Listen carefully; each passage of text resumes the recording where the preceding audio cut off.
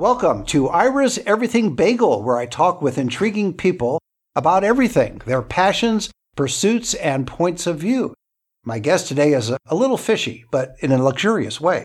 She's Nina Mantchev, the Caviar Queen and owner of Caviar Collective, which ships nationwide and aims to make caviar accessible, and Forte Tapas, located in Las Vegas, which she opened at age 22. For everything about Caviar Collective, go to caviarcollective.com. And for Forte Tapas, go to barforte.com. And you can follow both on Instagram. Anita, welcome to the show. Thank you for having me. Absolutely. So before we talk about the restaurant, why did you decide caviar was a great business given most people's budgets? And I mean, it's a luxury food item, but clearly people love caviar. Yeah, well, some people are surprised to find out that we've been in this business for almost like 18 years now. So, and directly, indirectly, in some sort of fashion, my dad was doing it in like the early 2000s and kind of took a break. And then we rebooted kind of around the time that I opened the restaurant, because it was just this really amazing product, and it comes from Bulgaria, where I'm from. So right.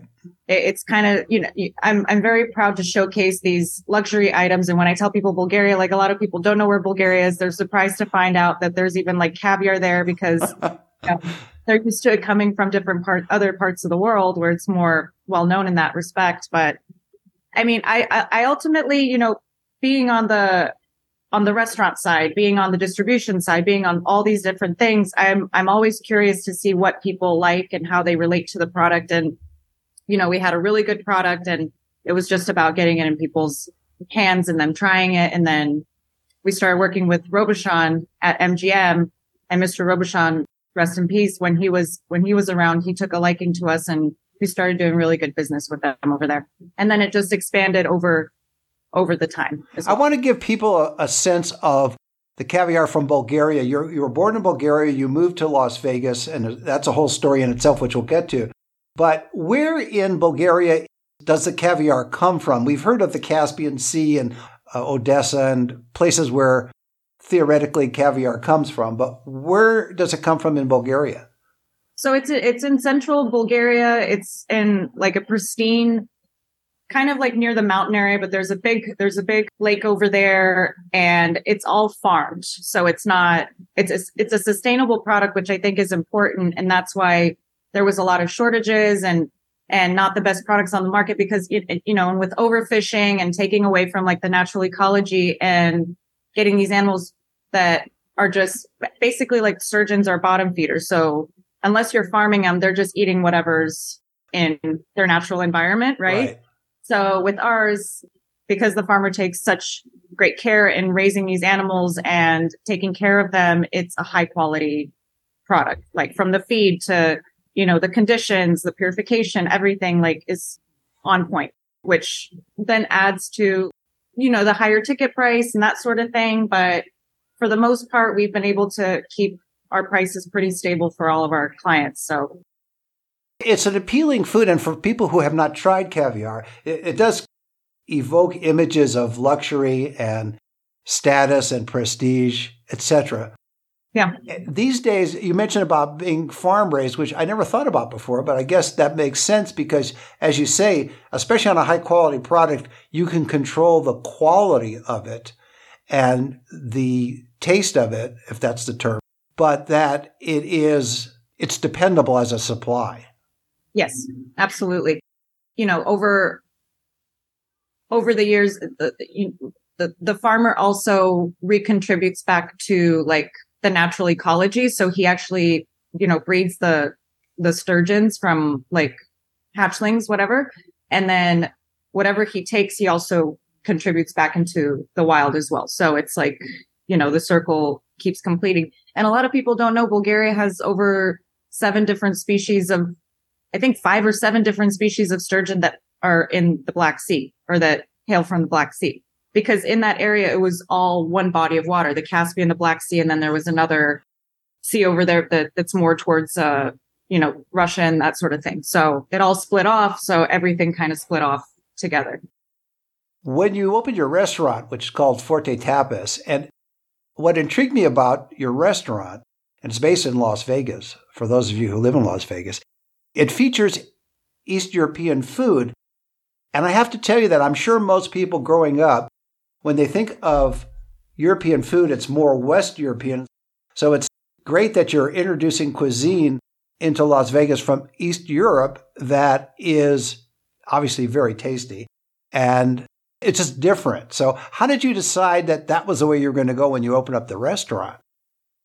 I grew up eating home cooked meals, and a lot of it, my dad cooked for us growing up, and every single night was something different. So I'm inspired by trying these different cuisines and stuff. So I'll give you a backstory. When Forte opened, there a lot of Spanish cuisine. So it was like tapas, small plates, more of like this European fusion, which was very confusing for people because you can't do that. Like, you cannot put those things together, right? Right. But you still have the name Forte Tapas, so the tapas is still there. Forte Tapas, because when I opened it, I didn't want something that was ethnocentric. I didn't want it to just be a place for Bulgarians or just a place for Americans. I wanted everybody to come together and have something that they might enjoy and create this kind of experience that's different in Vegas and not like hard stamp over and over again replicated. Yeah, I could just see them arguing if it was just Bulgarian, everybody coming to the restaurant arguing about the Cold War.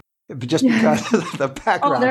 There were like so many stereotypes in the beginning. And that's another thing that I wanted to do is like, stereotypes obviously exist because of some reason or another, but it's also because people aren't familiar and they're not as exposed to it. So I wanted to show that Bulgarian cuisine is more than just meat and potatoes, which was what people think. Like a lot of people just don't know that it's very similar to like Mediterranean cuisine, and it's a lot of a lot of vegetables, a lot of different traditions and things like that around the holidays that you prepare different foods.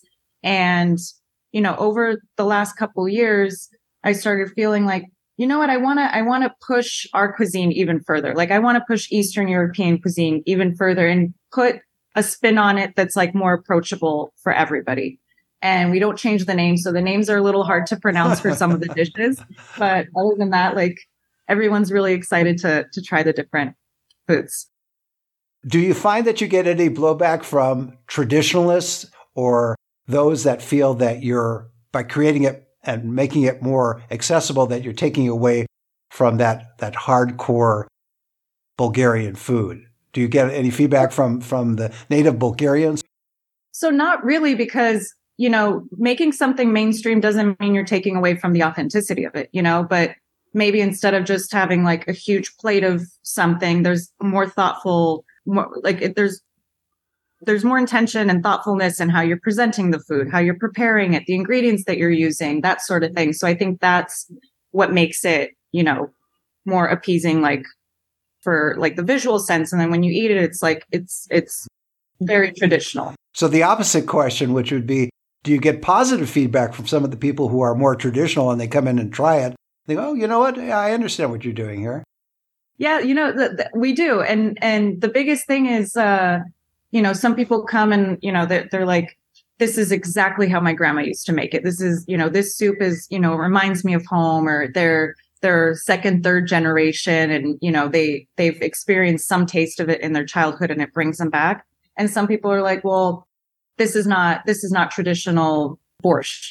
And I'm like, okay, well, where are you from? And they say, oh, I'm from here. And I'm like, well, what part of here are you from? How did your grandma make it? Like, everyone has their own variation. Just like I was on another podcast and this young woman was talking about how she grew up eating stroganoff, but for her, that was stroganoff. The way her grandma used to make it, that's what it is. But it had nothing to do with like maybe what the authentic one is. Right. So everyone has their own variation of something. Yeah, absolutely. And it's good to mix it up anyway, because by putting a twist on it from your side, it may introduce someone who never thought about it that way before and they like it. So.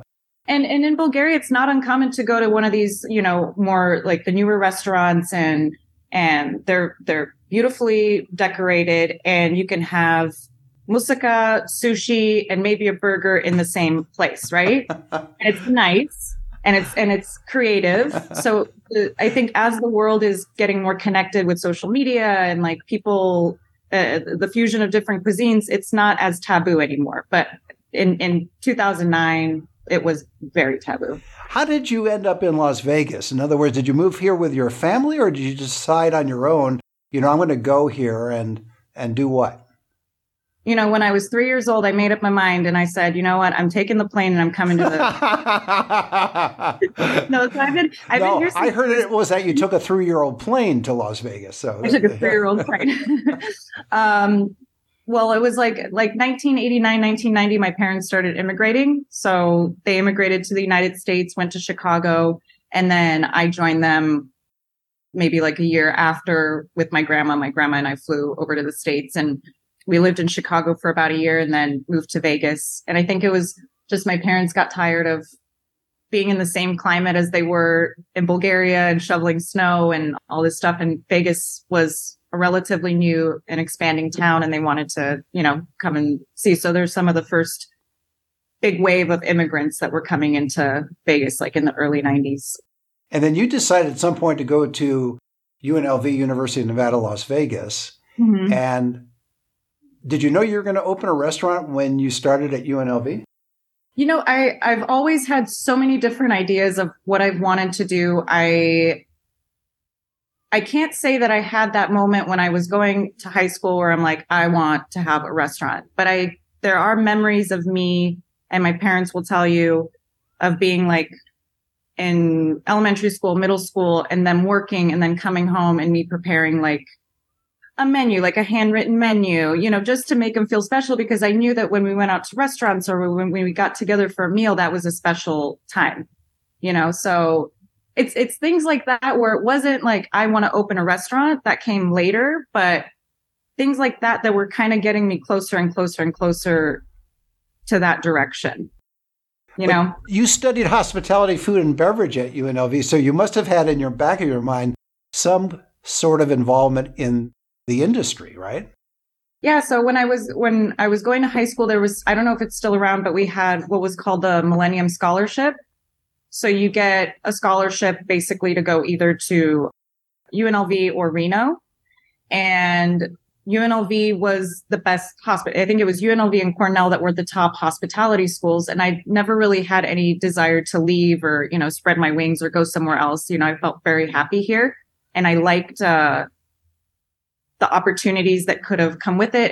And I worked all the way through college as well, and started at UNLV, but I didn't know exactly what I wanted to do. And I remember I went to this trip of Western Europe with UNLV and Cornell, actually, and got to go to Spain, got to go to all these different countries, and was just blown away and inspired by the food, inspired by how people are interacting with each other, the values that they have, and connecting. And, especially in Spain, when 1:00 arrives, like you can't find anybody on the streets because people are together. They're having, a snack or something.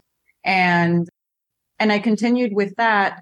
I wish that I chose a different major, because I think the hospitality element, that's just a big part of me and who I am. So I wish I kind of studied something a little bit different. And also I chose hospitality because it was the one with the least amount of math, because I'm like, oh, you know what? There's not that much math involved. And guess what? Well, there is when you're figuring out the profit margin on a portion of food. Oh my God. Yeah. So the math and administrative stuff takes over most of the thing, but I love being creative in this field. No, that's great. So you graduate, and then at that point you decide to open a restaurant, or still you have other adventures before you get to the restaurant? No, I was still in school, and I had just come back from this trip, and I quit my job at the hotel because I originally wanted to do hotel design, but for boutique properties, because I thought the atmosphere and the experience that boutique hotels created was very special and like fun and whimsical, and you can do a lot more things, and it's not such a corporate kind of environment. And I went and worked for my parents a little bit. We opened like a small delicatessen that was behind the Strip. And then we were doing some sort of classwork at UNLV, and the project was design your own restaurant. And I told my dad, I was like, you know what? I think I want to do this. Like, this would be so fun to have a restaurant. He's like, well, you're not going to get anywhere by thinking. Let's go start looking at spaces. So, wow, he was decisive. no, but he's always like that when you put something in his head. And I have that in me as well, but he is very confident in that. And I was like, well, I'm not ready. He's like, you're never going to be ready. Like, let's just start looking. And you know what? It just happened. And now when I look back on it, I'm like, how did I even do this? Because now every small little thing, I'm like cautious and, I have to think about it. But back then I was just fearless and there was no reason in my mind that it wasn't going to work. So it was like that young, unexperienced naivete. I think that's what kind of helps like eliminate all that. And at the same time, backed by your dad, in other words, who encouraged you. And he wasn't naive, but he clearly motivated you to say, you know what, just jump in the pool and figure it out afterwards. Some of the biggest lessons I've learned from my dad and through my dad, and just like, how you have to create your own path and you have to do the things that you want to do. And you can't let anybody, stand in the way of that. And, he let me burn, he let me learn the lessons. He was there to encourage me, but also to be realistic. And I remember when I opened it, that was my first experience having to deal with criticism, and having to deal with how that makes me feel. And like, if I'm even doing the right thing. And, maybe 3 years into it, I was like, I don't think this is for me. I think nobody understands this. This is never going to work. I had the chefs that were in the kitchen. They left. They're like, this place is going to close down in a year. It's done. Wow. And then I took like a little break and I'm sitting at a coffee shop and I'm like, I'm done. This is pointless. Like no one's going to get it. It's going to take years. Like it's just stupid. It's a stupid idea. And I get an email from the production company for Food Network's Diners, Drive-Ins, and Dives. And I'm like, this is a joke. Like this can't be real. And I'm like looking around for a hidden camera. I'm like, just when I made the decision to get out of here and to stop this comes along. And you know what? That show changed our whole path, where people were coming into the restaurant and they weren't like, oh, this is weird. I don't know. I don't get it. People from all across America were coming in. They're like, I want the Bulgarian mixed grill. I want what Guy had. I want this. They were like very excited about the experience. Okay. So here's the thing. It obviously changed everything, but you still had the guts to play a joke on Guy when he came in to do the show. Uh-huh. And was it the production crew that got you to do it? Yes. And can you tell our listeners what it was? I had zero guts. I was so nervous. It was like your dream coming true and it happening. And I was scared out of my mind and so nervous. But because they filmed for more than one day, and the last day that they filmed, they were like, well, Guy's coming in today. And we told him that you and your dad don't speak English because he's like so good with working with people. He'll be able to handle himself. And we did the prank. And afterwards he's like, I could not understand how I'm walking into this restaurant and this young woman's going to UNLV and opened a restaurant and can't speak any English. He's like, what did you guys get me into with this? And that was your dad that came out, was yelling and. Yes. Yeah, that was great. You have to watch it. If you go to Nina's website, you can find it.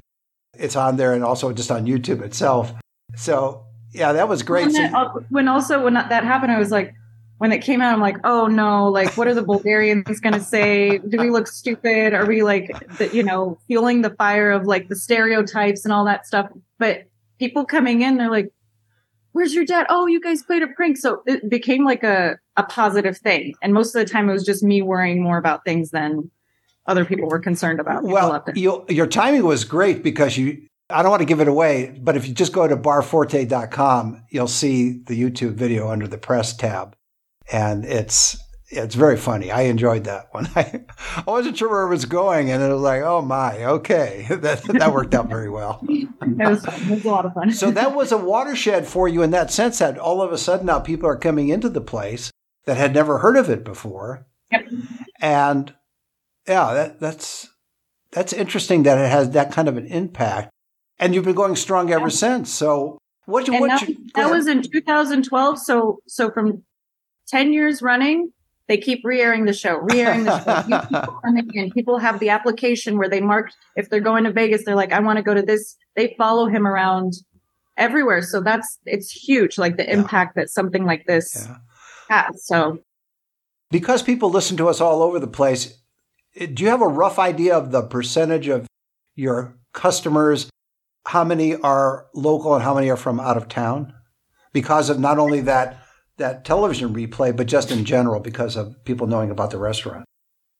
Depending on the season and what's going on, right now is we have a lot of conventions in town, so maybe about half and half, which is great. We're getting a lot of people from out of town, a lot of big groups and visitors. And during the holidays, it's great because what happens sometimes is someone visiting Vegas will tell someone who lives here, "Oh, I heard about this great spot. Let's go." And that person that lives here didn't even know about us.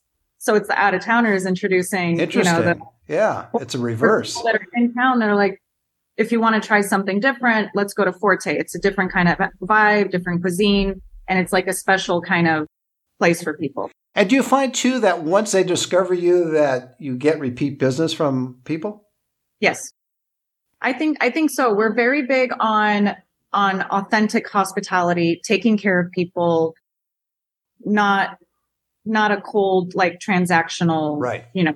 Sort of which thing. Unfortunately, a lot of restaurants are. Yes. My chef's been with me for 13 years. So I think that says a lot, and other people in the kitchen. My turnover isn't high on people because the people that are here, they care about what they're doing. Obviously he didn't grow up making this food, but he takes so much pride in it.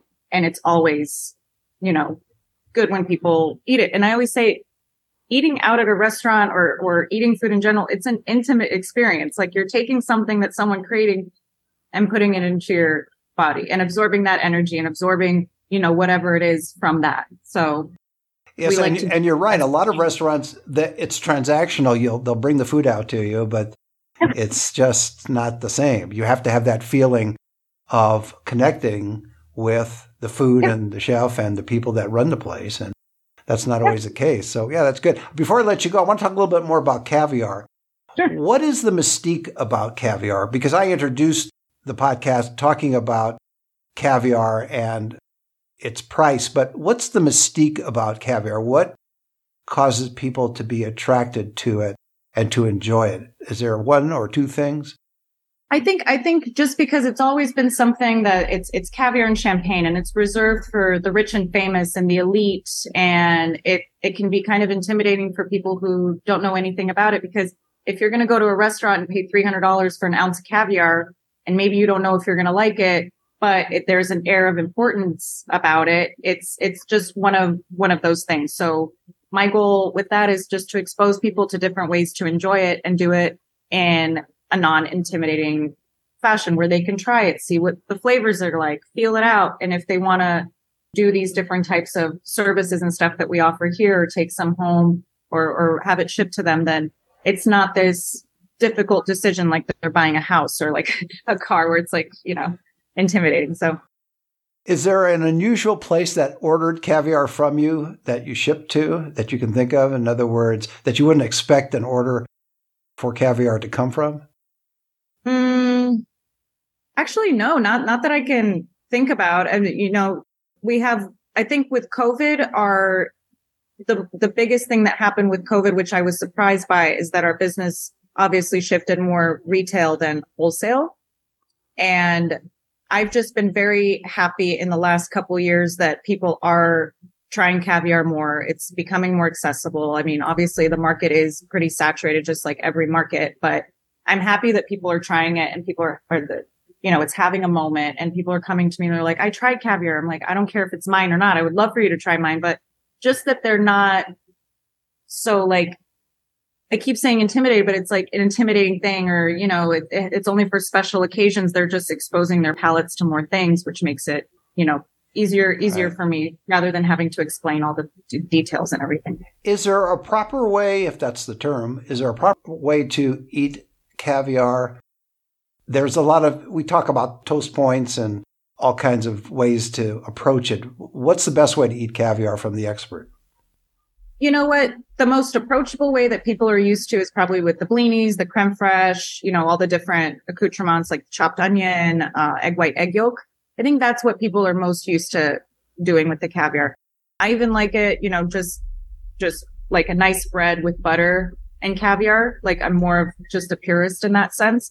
But I see everybody's getting really creative. I've seen like caviar tacos and chips with caviar. Oh, that sounds good. And caviar, and even we've done panna cotta with caviar, like not very sweet panna cotta, but like the creamy and the salty textures just go really well together. How about caviar? Go ahead. I thought about it. My parents actually this was years back, but they went to Monte Carlo and they served our caviar to Prince Albert. So that was like probably the most unique. Yes, customer. I would say so. That was a nice. How about caviar ice cream? Do you think that could work? Yeah. We had a client in Vegas that was doing a hazelnut gelato with the Ocetra on top. And it was so unusual, but the hazelnut activated like the nutty profiles in the caviar. And it was just the perfect balance of like savory and sweet because the ice cream was kind of savory as well, just lightly sweet. But you have to know the ratio or proportions to that, yes, right? They were good. And I've tried the caviar with like truffle ice cream. There was a company in town that was doing truffle gelato as well, which was really interesting. Yes. What about future plans for you? You're passionate about the restaurant. You're passionate about caviar. What are you looking for in the next 5 years or so? I mean, I'd really like to expand this business. I've been, e-commerce is something that's very new to me. So I'm a little bit intimidated by it. And that's why I've been handling all the orders kind of the old fashioned way.